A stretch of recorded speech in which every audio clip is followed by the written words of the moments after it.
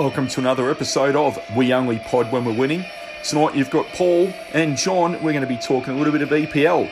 We're going to be talking Matilda's jerseys, and we might even talk a little bit about Romario. This is We Only Pod When We're Winning.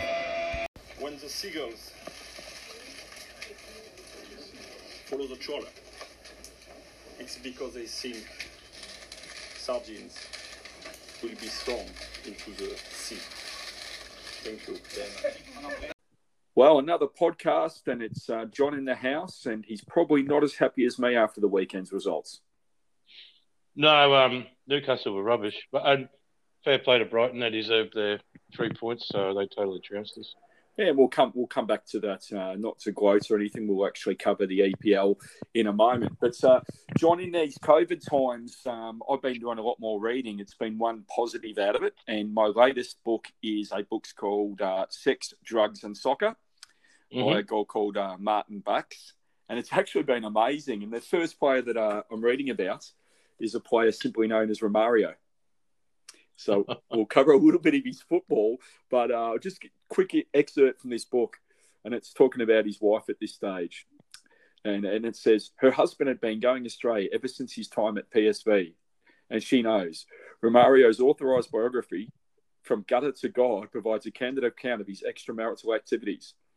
But this was the last straw for Monica, and she was denied access to his floor in his room in the players' hotel.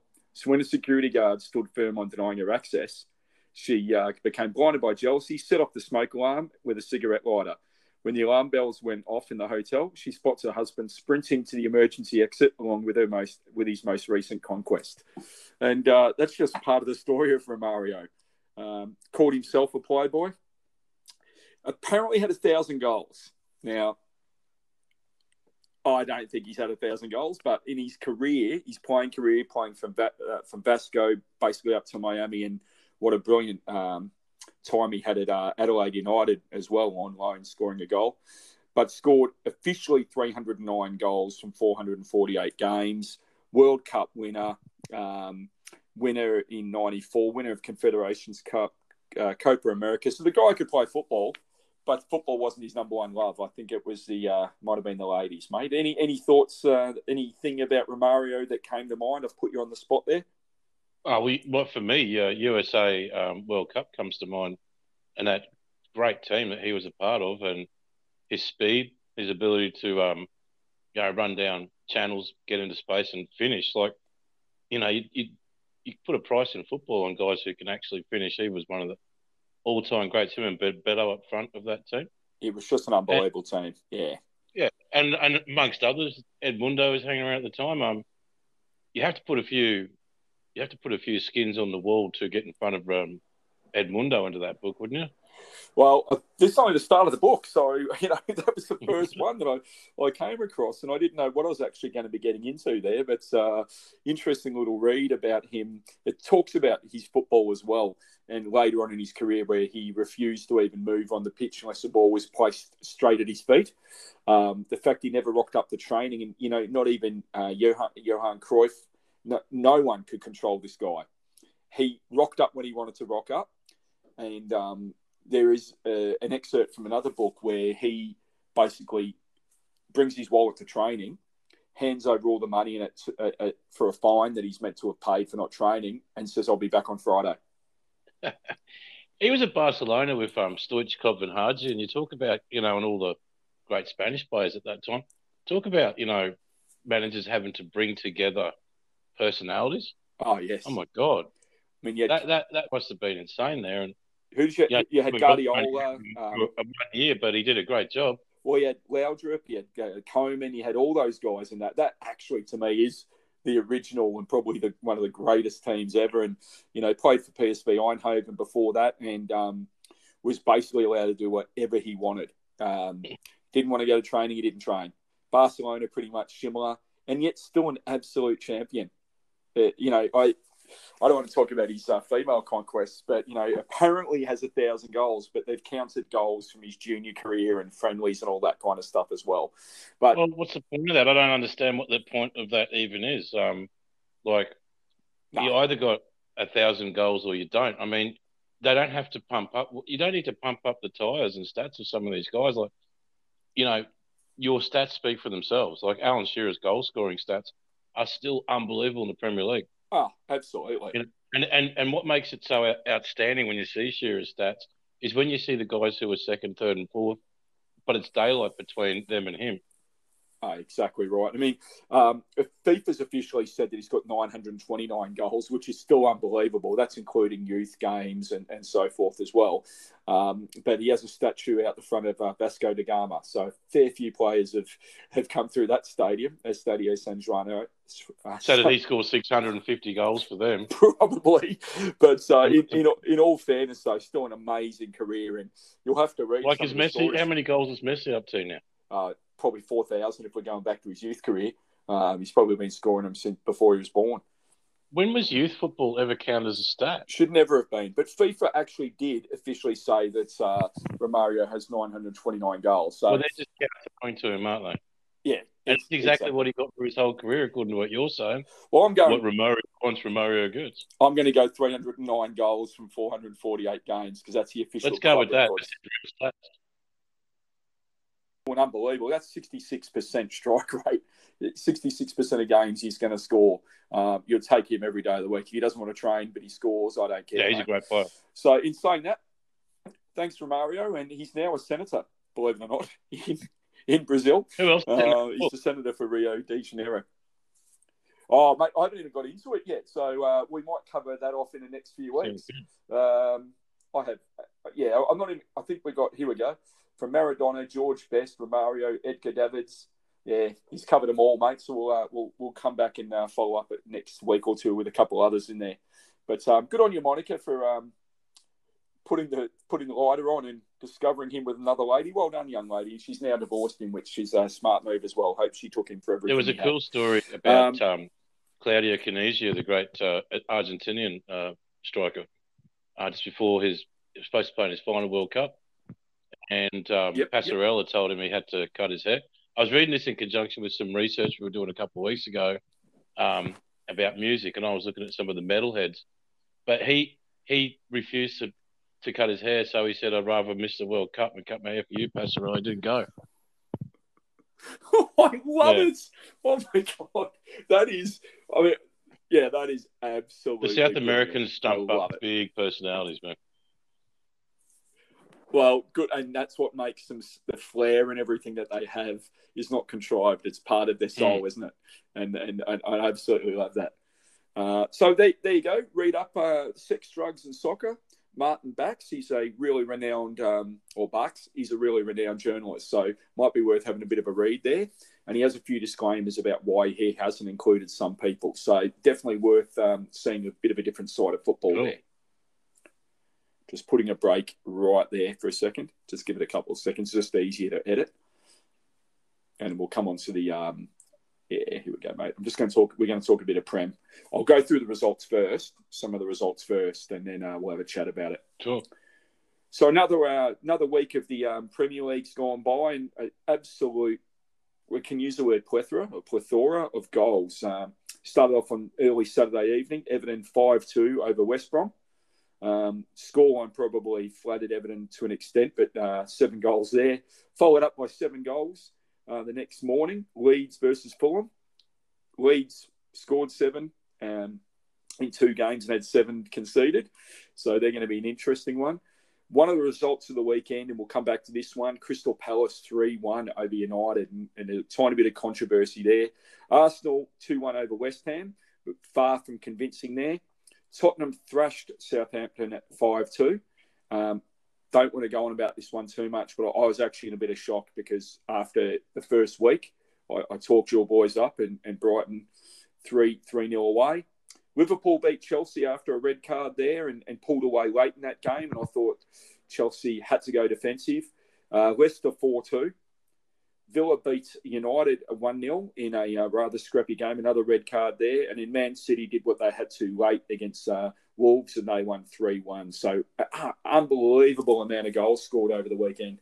Is there anything to read into that, or we're looking at second week and you can't read into a massive amount a couple of goals? things. I said to Sean, who's not with us again tonight, and I do hope that he's well, that watching Leeds this year so far has reminded me of in attack of Brazil in 1970, the great Brazilian team, and in defence has reminded me of Brazil in 2014 with David Luiz at the back, because they are a civet, they're a turnstile at the back, and they are dynamite to watch going forward.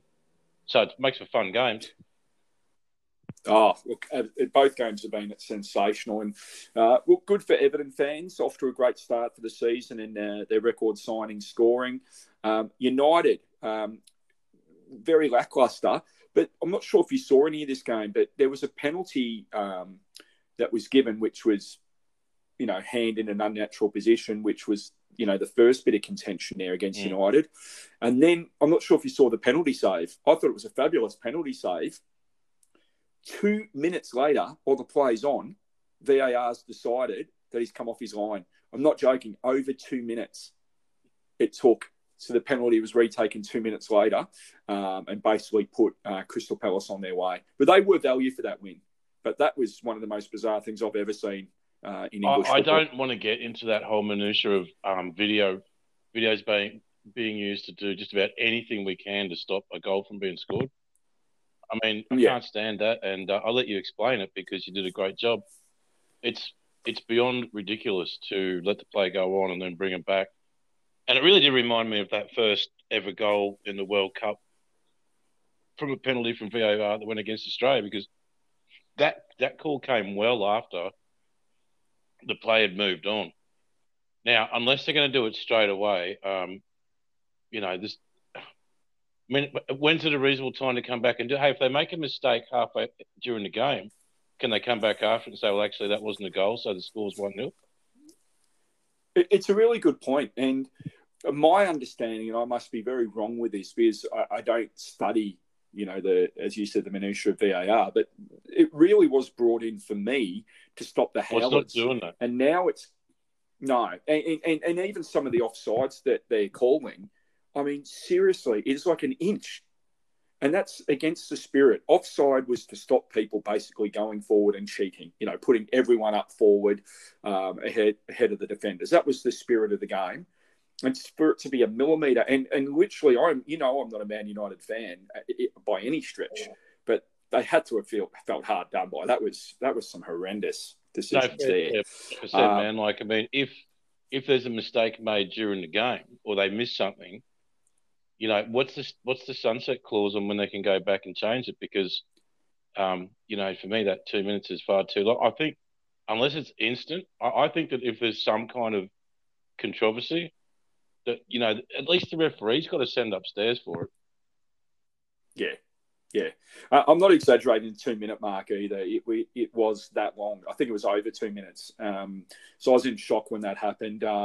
Really excited to see where Leicester's going again.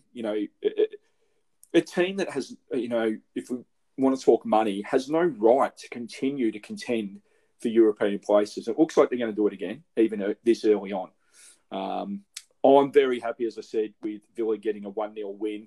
And it goes to show how weird supporters are, because there has been so many Villa supporters say how terrible the performance was. And yes, Sheffield United went down a man for a long period in the game, but we scored a winning goal and we got 3 points. We've spoken about this so often. Do you really care in the end, at the end of the season, if you've stayed up, do you really care sometimes how it was done? I'm telling you, I'm not going to give a point back or 3 points back to Sheffield United. And I don't know what you can do with fans these days. We should have been relegated last year. We've got off to a good start this year. We've got some more signings coming through. Be excited. Enjoy the process. Just annoys me with football fans these days, and it's part of what social media is doing, where people can just say whatever the hell they want. It is true, and you don't want to get too much into, slagging people off. But like at the end of the day, people's expectations are so usually totally unrealistic. I mean, my expectations as a Newcastle fan is that I hope that we survive. I hope that we play some decent football at some point during the year, and I'd love to see us have a cup run. Until such time as our ownership changes, that's what I've got to look forward to. And you know what? Part of me doesn't mind. I don't really care. Like, I do care, but I just care about the outcome. I want the club to be functional, And Yep. for any old team, I understand that Manchester United fans are used to something much greater than that. That's fine, But at the end of the day, I mean, for most everyone else, you can't win every week and be Barcelona. It just doesn't happen. No. I mean, we're looking at even this early in the season. You'd have to say the way West Brom are playing, they're going to be in big trouble. I'm not going to make any other calls other than that. I think up at the top of the table, it's really good to see Leicester and Everton. Crystal Palace, they've got some strike power up forward. They are fun to watch. So, the Premier League's in a really, really good position. There's not going to be too many teams going to be easy beats, and you can't say that about many comps around the world. Oh no, it's light years in front of some of the other clubs for having relevant teams. I think everyone's relative down to, maybe 17, 18. There's a divide at the top, but like you say, that's become a fair bit more opaque in the last couple of years. I can't think of any competition at all that is this competitive. I don't know what do you put it down to. Like when you look at Scotland, or you look at the Italian leagues now and Spain and so forth, what do you put it down to? I can't really put a finger on why the Premier League and Championship are so competitive. I think it's the way that they play, man. It has to come down to that old-fashioned style of thing about, we're just going to run until we're basically dead on the pitch. And people say that's not beautiful to watch, but what it does do, it gives the teams at the other end of the table a puncher's chance every single week. It says if we're physically fit and we can knock the ball up into the front areas, snatch a goal, and we can be big and strong and physical at the back with a good goalkeeper, we can beat anyone. And I think everyone's got that mentality until such a time as you disappear down the tube, you're 20th with 3 games to go and you're behind by 15 points. Everyone's got that mentality. And you just don't see that in the other competitions. I mean, do you ever think of Sociedad being like that when they go to the Bernabeu? I don't think so. And who watches those games? Because who cares? I mean, I suppose you're 100% right. I think there is a chance for the Bundesliga to be really competitive again. Obviously, Dortmund, look like they've got a strong team again. You've got the Red Bull team, let's just call them that. You've got Hertha Berlin. You've got a few teams there. So the Bundesliga is getting better again in that regards, and I do enjoy watching that style of football. Well, if you think about it, they are based around those kind of similar qualities. Which is why so many supporters follow both competitions. I like the Bundesliga. And they're drifting. Same here, and you're finding a lot of people drifting away from obviously Serie A and La Liga because of that lack of competitiveness. And I'm sorry to be on a rant again about this, and I don't want to be a basher because I've got this person's shirt on many occasions. I don't think we should talk about Messi again unless he scores 6 goals in a Champions League game or something. Let's leave Messi out for a few months. What do you think? Doesn't La Liga funnel 80% of its money to the big 2 clubs anyway? To the top 2, I think it's actually. Well, as I say, what's the point of being anyone else? That's what I'd love to see. Old what's his name? The Argentinian coach at Atletico. I'd love to see him, actually win everything. Just because. Yeah, how good would that be? It's just awesome to see a guy, because he does take that and say, I'm going to walk into your face and I'm just going to sit here until, you move, rather than the other way around. Well, let's just hope that Serie A gets back to that kind of place where we've got the Napolis, Milans, Juves, Fiorentinas, Atalantas, Lazios, Inter, Udinese. Let's hope it gets back to that point, because the Italian league has the ability to do that. And I think it's just what you said, that the Italian league doesn't funnel all its money into the top teams, whereas the TV deal that Real Madrid and Barca did, and Athletic unfortunately didn't get in at that point in time, it was just ridiculous. They held the TV rights in the league to ransom, and that should never be allowed to happen. So let's just hope some of those other comps get back to that. And I think Serie A has the ability to do that. Yeah, that'll be good.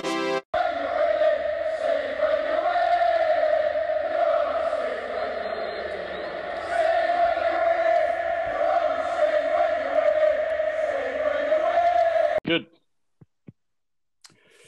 Now, a little bit of controversy again this week, and it's, you can blame the manufacturer if you choose to, and in no way are we specifically blaming the manufacturer. I know where you're going. I do blame them. Or you can blame... You can't... okay, say what you're going to say, and then I'm going to have my say. I actually really looking forward to hearing what you're going to say, actually. But doesn't the governing body also have the right, before something is released, and I'm going to let you talk about it, doesn't the governing body, before it's released, have the ability to say, so where are these kits at and what's going on before we release it out to the public? Does that not... Does the governing body not have some say in this as well? Well, of course they do.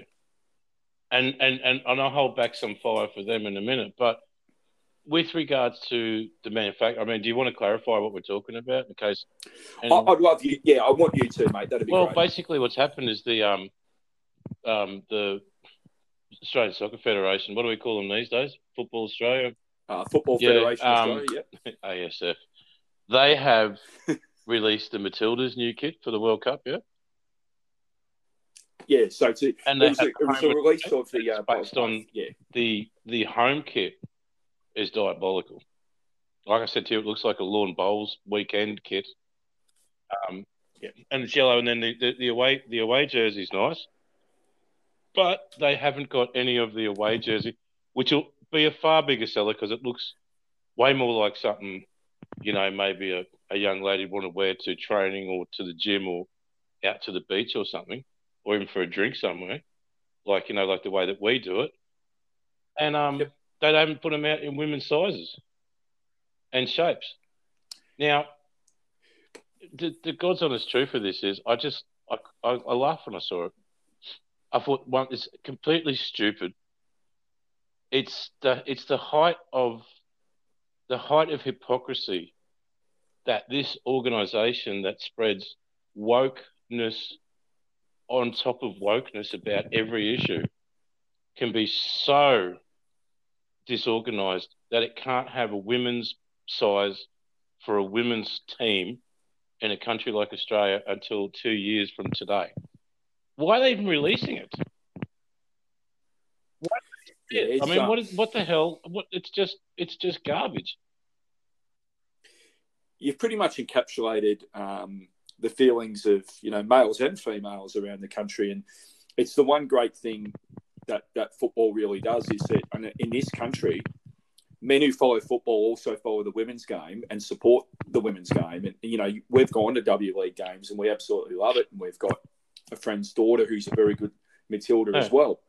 And you've just encapsulated in a really smooth way the actual anger and feistiness that was going around for days. It has been announced by Football Federation Australia. They've done an agreement with Nike that it's going to be brought out far earlier in the coming months. They've got celebrities. Why it couldn't be the coming got weeks. Athletes and celebrities every day on social media and in mainstream media and on every platform you could possibly imagine, lecturing to everybody about every single issue on the planet, right? And talking about all kinds of its most basic thing, a women's shaped jersey. They couldn't do it. It's beyond belief. And look, the anger is absolutely, it's right. It's not righteous. It's right. And it's embarrassing. And I do put it down to FFA should have just put the brakes on and said, hey, until you got the women's kit, don't release our men's one. So it comes down to both in my mind. That it's the ineptness, and sport across the board has lost so many good administrators. I think COVID's been an excuse for some sports to cut a lot of the fat, and they've cut some really good people out. So you've got a lot of inexperienced people leading a lot of these things as well.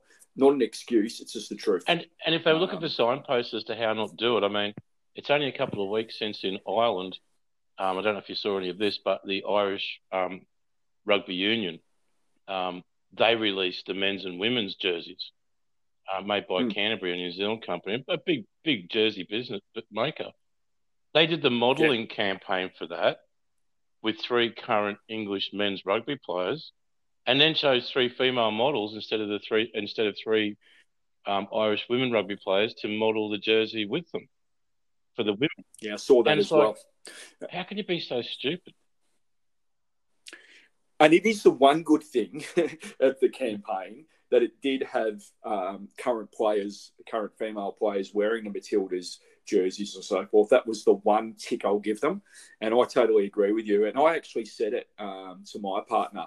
I thank God they use players and not models. And I hadn't heard about that Irish thing with Canterbury. So thank you for bringing that to my attention. Because I actually said, thank God they didn't use models. How was that yellow jersey, man? I actually, I went and had a look at the jerseys at, I won't say the name of the sporting place, we're not sponsored by anyone, but I went to a sporting kind of warehouse that's big around Queensland and had a look at both of them. They're actually both pretty bad. I've never been a fan of that manufacturer in terms of football jerseys, and we've spoken about that before.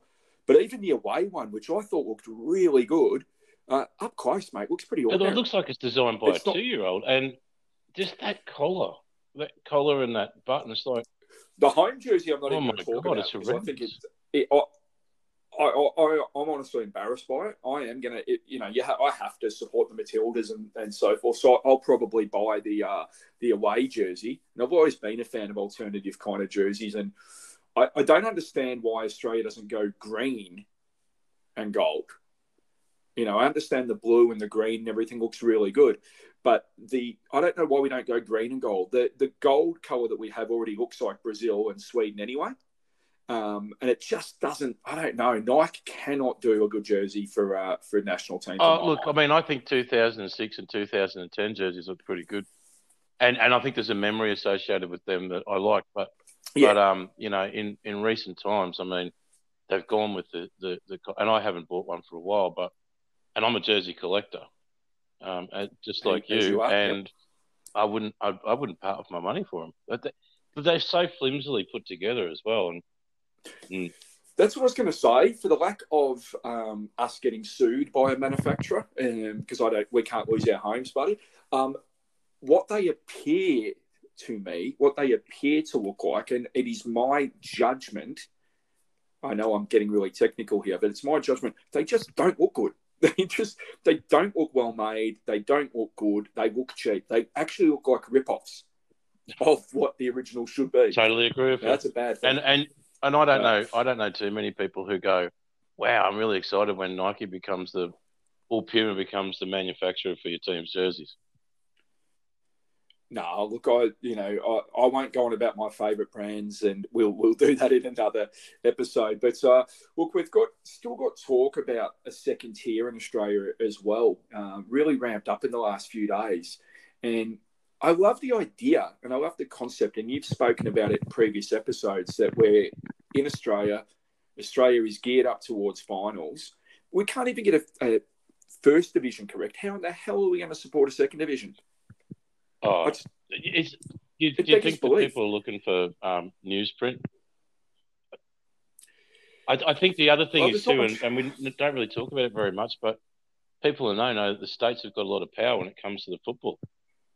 And how much of that are they going to give up and say, well, should we have, 3 teams from grab 5 teams from Sydney, 6 from Melbourne, and 1 more from Queensland? I mean, that's what it's going to turn out like. Well, they've recently unveiled the latest plans for the NRL now. Brisbane Bombers were one of the, which I can't believe they would put a name Bombers when there's already a national team that way. But Brisbane Bombers were the front runner for another NRL team. Redcliffe's put their bid in, and people are saying that they've jumped the queue. And one of the main reasons they have is going to actually really support the A-League. Redcliffe Stadium's put another couple thousand seats in. And it's starting to look like a really sensational, and it already is, but it's starting to look like a sensational suburban ground. Does have some transport issues there, but you're going to get 12 to 13,000 rabid supporters on top of the teams. Like, you literally are on top of the teams. And so if Brisbane Roar are able to eventually move there, it might put some people off from down south, but it's going to give them that suburban feel that Adelaide's stadium gives, that the smaller stadiums give, like Newcastle's. All right, I hope it comes into fruition. As a Queenslander, mate, that if they put them at Redcliffe, they may as well be at Cairns for a lot of people in South East Queensland, man. Come on. I mean, and I do agree with you. Especially if there's only going to be, it's like, oh, let's go to Allan Border Field and watch the cricket. I'm into small stadiums, but it can't go. That's just too far away. I hear what you're saying, but I'm talking more short term at the moment to shore things up. So you've been there when there's been 10,000 Raw fans at Suncorp, and it's still a really good stadium, but it's a 51,000 seat stadium. So it makes the Raw look like they've got no supporters, right? So what is the other thing they could do? Get rid of the top stand and just make everyone sit down below. That's a good thing. Or they play their bigger games at Suncorp and they play the smaller games at Redcliffe. But this is where the not Commonwealth Games, where the Olympics in a decade, when we won't even be able to see the games because we'll be too old, will really work because smaller size stadiums are going to be built. I'm all for smaller size stadiums, but if the Raw is going to be like a Queensland team, not a second Queensland team, but the Queensland team, you can't put them at Redcliffe, man. So do they play some games at Redcliffe, some games at Brisbane Strikers, some games here and there?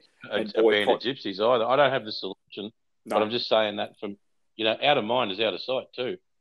And there's a lot of people who follow the Raw from the Gold Coast and from Ipswich and from Logan and from all around Brisbane. I mean, you want to be going to, the worst is, at worst, going to Brisbane, somewhere in Brisbane.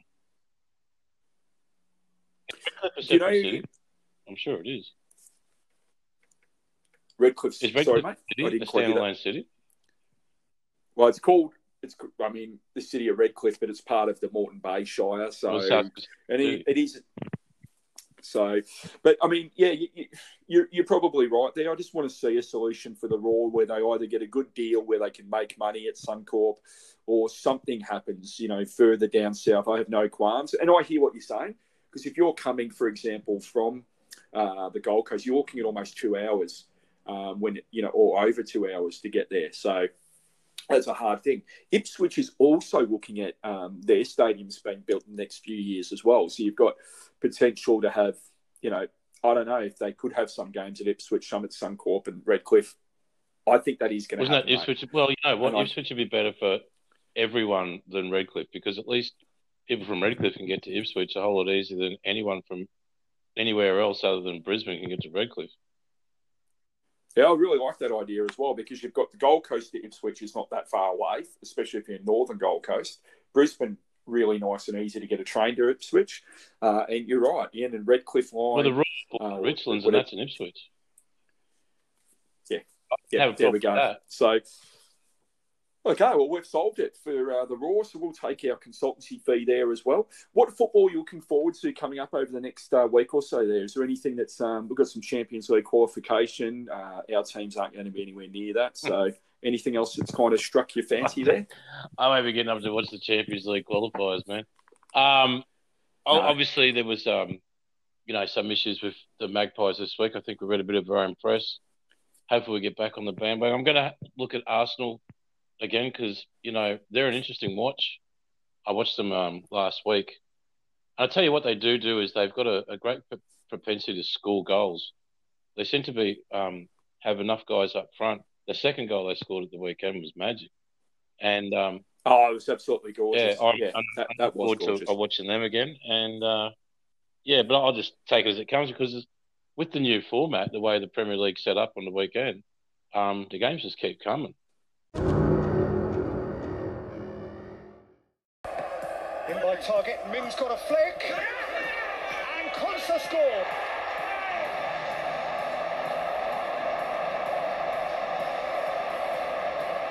Aston Villa's two giant centre-halves combine, and Ezri Konsa gets the key touch.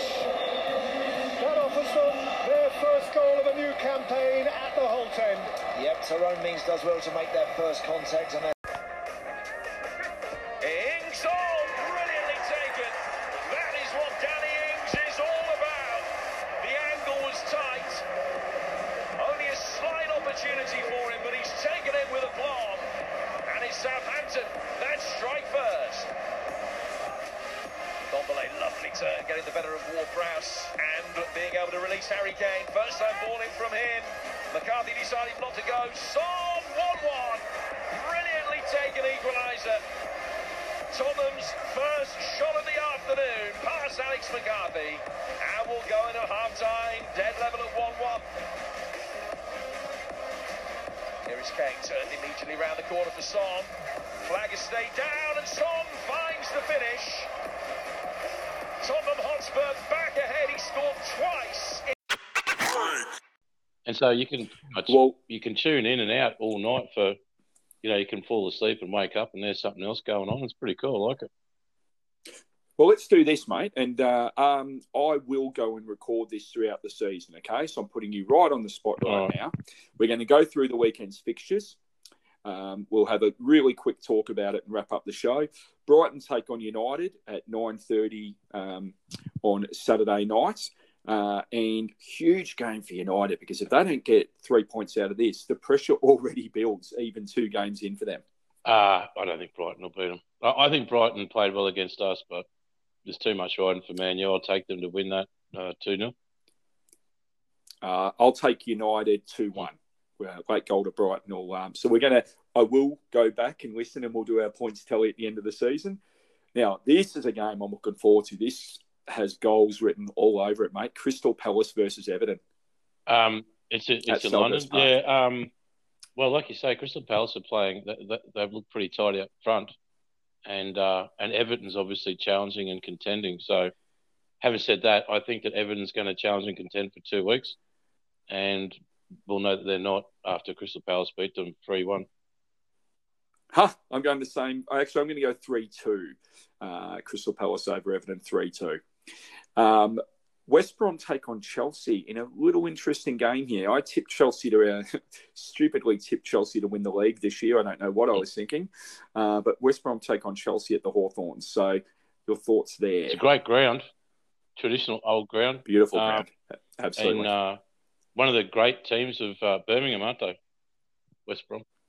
Yeah, one of the lesser teams, but yeah, they're up there. Good jersey. Look, I got no idea what's going to happen in this game. I think West Brom's going to tank the season out, starting pretty soon. So there you go. Who are they playing? So Chelsea. Chelsea's still probably cheering that they got rid of David Luiz, so they'll use that as a way to keep cheering and probably get a win at the Hawthorns. I'm going to go 1-1 draw. I was going to just say it's going to be a frustrating game. Yeah, I just think West Brom's going to sit deep and frustrate Chelsea. And they, got so many new signings that they're not. It doesn't matter how much you're training; it's the gameplay that's going to get you there. So I think they're going to be frustrated. 1-1 draw there. We had West Brom before he went to Chelsea, wasn't it? Yes, all he right. was. So he's returning there, and I'm sure that they'll all be cheering. Well, there's no one there to cheer him, so it doesn't matter. Burnley taking on Southampton. I'm going to go a 2-0 Southampton win. Is it at St Mary's? No, it's at a beautifully named ground, Turfmoor. Oh, it's up in Burnley. I'm getting mixed up. I've watched so much American sport where the second team comes first and the first comes last. Old Turfmoor. I'll take Burnley at home. At Burnley at home. I actually had to. You got to give us a scoreline there as well, please. Oh, mate. Burnley. 1-0.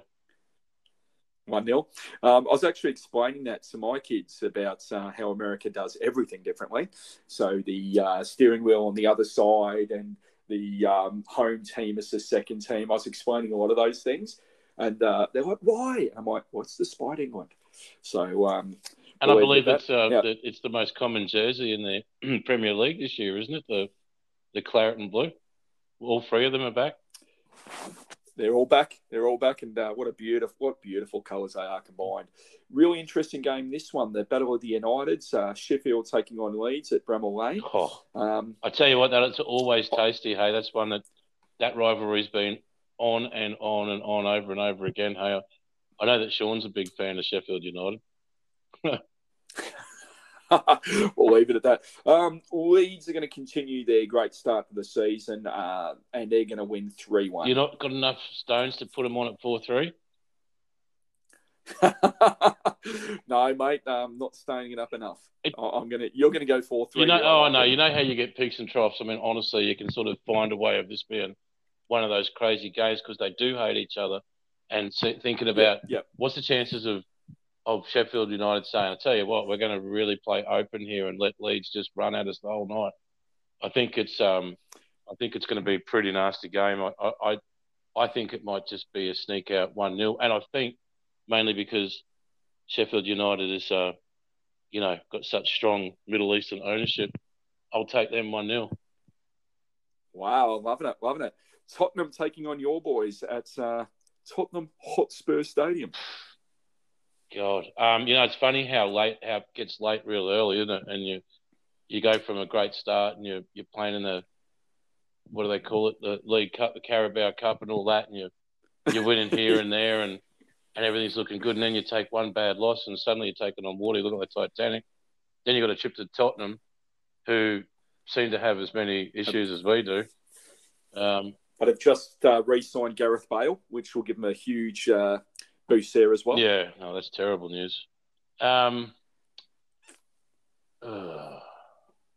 It's a tough one. This one is a really tough one. I think I've had 4 different versions in my head already. Well, one thing is, it's funny. I trust Steve Bruce to put together a good game day package. He seems to be quite good at getting something out of this group of players in a tight spot. Like when we're coasting, we play like SHIT, but say okay, so they put the cue in the rack real early after stringing together one good performance. But I think that when the heat goes on, a little bit like when we came out of COVID and they had that big win, I'm thinking that we might just bounce back this week, and hopefully we'll. I'm never going to tip against us, so I'll tip us taking the points. 1-0. 1-0. I'm going to go 2-2, and a lot of chances in the game. I think it'll be really open. There's a lot of pace up both ends of the field, so I'm going to go 2 there. Now, Tottenham had a player last week. Did Song score 4? I could be wrong. He was on Song. I think he scored 4 goals. He was definitely on Song. I think he scored 4 goals, and one on either side of half time really helped settle their nerves. So if he's on Song, they go on and win.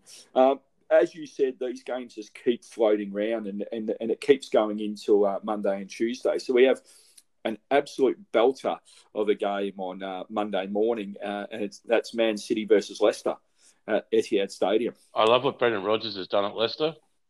I don't love what the manager's done at Man City over a long period of time. So I'll take Man City to win 2-1. I'm going to go the opposite, and it's going to be a Vardy party, and Leicester are going to upset City in a huge, huge upset there, 2-1. So I'm going complete opposite to you. Well, if they don't win their first few games and they fall 3 to 6 points behind Liverpool, it's on straight away. The pressure could be on in the next 2 weeks if they don't get results. They fall behind 3 or 4 points early on in the season. I say the pressure's on as early as it's ever been. I can see. And that's the tyranny of being such an outright, out and out massive spending club, isn't it? If you live by the sword, you die by it. And if you're going to model yourself on Barcelona and Real Madrid, well, they don't keep anyone if you're not winning. 100%. And that's why I think the pressure will be on them. Leicester are playing good footy, so they're already confident. I could see an upset there 2-1. And as I said, Leicester at the moment, Vardy could score in a brothel with only $5 notes or, a couple of euros. So I'm just tipping an upset there. A game that has massive ramifications for the loser is West Ham and Wolves on Monday morning, the late kickoff at London Stadium there. So I don't know what to do in this one. West Ham are up and down. They very much are. And I think that's going to be their season. West Ham are up and down, and there's a lot of money being spent there, and especially up front. And, they were a different team at the weekend they played Arsenal, didn't they? And they got beat there. And they certainly played a lot. I thought they played pretty well. A lot better against us, but they that's not looking good. Wolves are a team of fighters with a hard-nosed coach. It'd be interesting to see how West Ham cope with looking.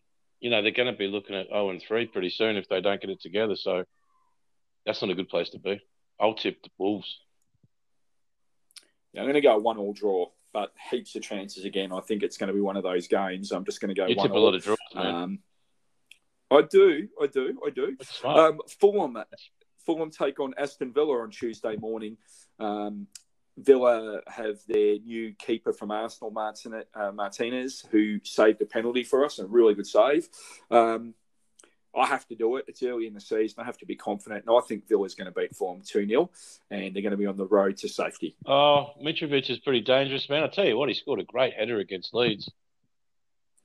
Oh, yes. Absolutely. Very good player. I do like him a lot. And he's a very dangerous player, and he's the kind of guy who can expose a little bit of a soft underbelly there at Villa's defence. And let's go. I'll take Fulham to win 3-1 and Mitra to get a hat-trick. Well, big call. I do hope you're wrong on that one. And to round out the round, what a game this is as well. Liverpool taking on Arsenal. You'd have to say plenty of goals in this one. 3-1 Liverpool over Arsenal at Anfield. It's hard to. Only an idiot would tip against Liverpool. I want to, and I've laid my cards on the table and said I quite like Arsenal this year. If they can get a result at at Anfield, well, they're definitely going to be worth it. And they're certainly not going to get given anything. So I'm going to go with a 1-1 draw. Well, 1-1 draw would be good for the competition because you can see early on, you could see if Liverpool get a couple more results and some of the teams that were expected to challenge don't. It starts to put a bit of fear through the competition, don't you think? Yeah, well, dude, I mean, what about a guy like Aubameyang putting his hand up in a real big spot and scoring? Well, he's worth watching. You know, it's the same in any sport. There's always, not always, but there's quite often a player from an opposition team that even if you don't like the team, you'll like watching that player. And he's a footballer to me. I love watching him. I wouldn't care who he played for. And if you can't get up for this game, you are not going to get up for any game. So hopefully Arsenal bring a little bit. And I'd like to see someone challenging Liverpool. Well, I think Arsenal need to show some balls, and they've had the talent for a number of years, and people have said they haven't spent as much and they haven't got the talent. My goodness, they do have talent. You can imagine if our teams had half the talent that Arsenal's got right now, we'd be pretty bloody safe. I wish we were loaded up like them for nothing. They need to show a bit of bottle. I think that's everyone's kind of thing about Arsenal is, yes, they can play some beautiful football. Can they actually show a bit of grit? This would be an amazing result. Even a draw would be a fantastic result and give them that confidence to say, we can hold a team. And they need to do that kind of thing because they just didn't hold up anyone in the top half last year at all. No, did they end up finishing in the top half? Were they 10th? No, they were in the top half, but they flirted with. They came down. They flirted we were tight. We were squared up with them, so that shows you how bad they were going. Yeah, no, they finished off okay, but this is a game that could define their season. I know we're talking very early on, but psychologically for them, if they get hammered by Liverpool, that's going to really play on the rest of their season, I think. So I'm hoping they at least show 3 points now is worth exactly the same 3 points as it is in February. It is, but confidence is born pretty early in the season, isn't it? True. So that's our wrap tonight of things football, mate. Anything else that you needed to cover off there? We've covered off the Matilda's jersey. We've slagged off Nike or Nike or whatever they're called again. We've talked about Romario and his sex, drugs and soccer. So we could always talk about him again. No, there's not too much more I want to actually read out. I could get sued for that. What else we covered? We covered the Premier League. We've tried to solve Brisbane Roar's football stadium wise. Anything else we need to know? No, man. I just hope that everyone's teams go well at the weekend, except, of course, if they're not playing Newcastle, in which case I just hope that everyone's teams puts in a full 90 minutes, whether they win, lose or draw. They can at least say my team gave it their all. We only pod when we're winning. You can catch John at Lambic Peach on Twitter. You can catch me at Paul_football on Twitter. You can get us at We Only Pod When We're Winning on Facebook. And you can generally cause any havoc you want. Send us some questions. We'll answer them. They might not be good answers, but we'll give it our best. John, absolute pleasure, mates, and good luck with Newcastle this weekend. Cheers, mate. Have a good one.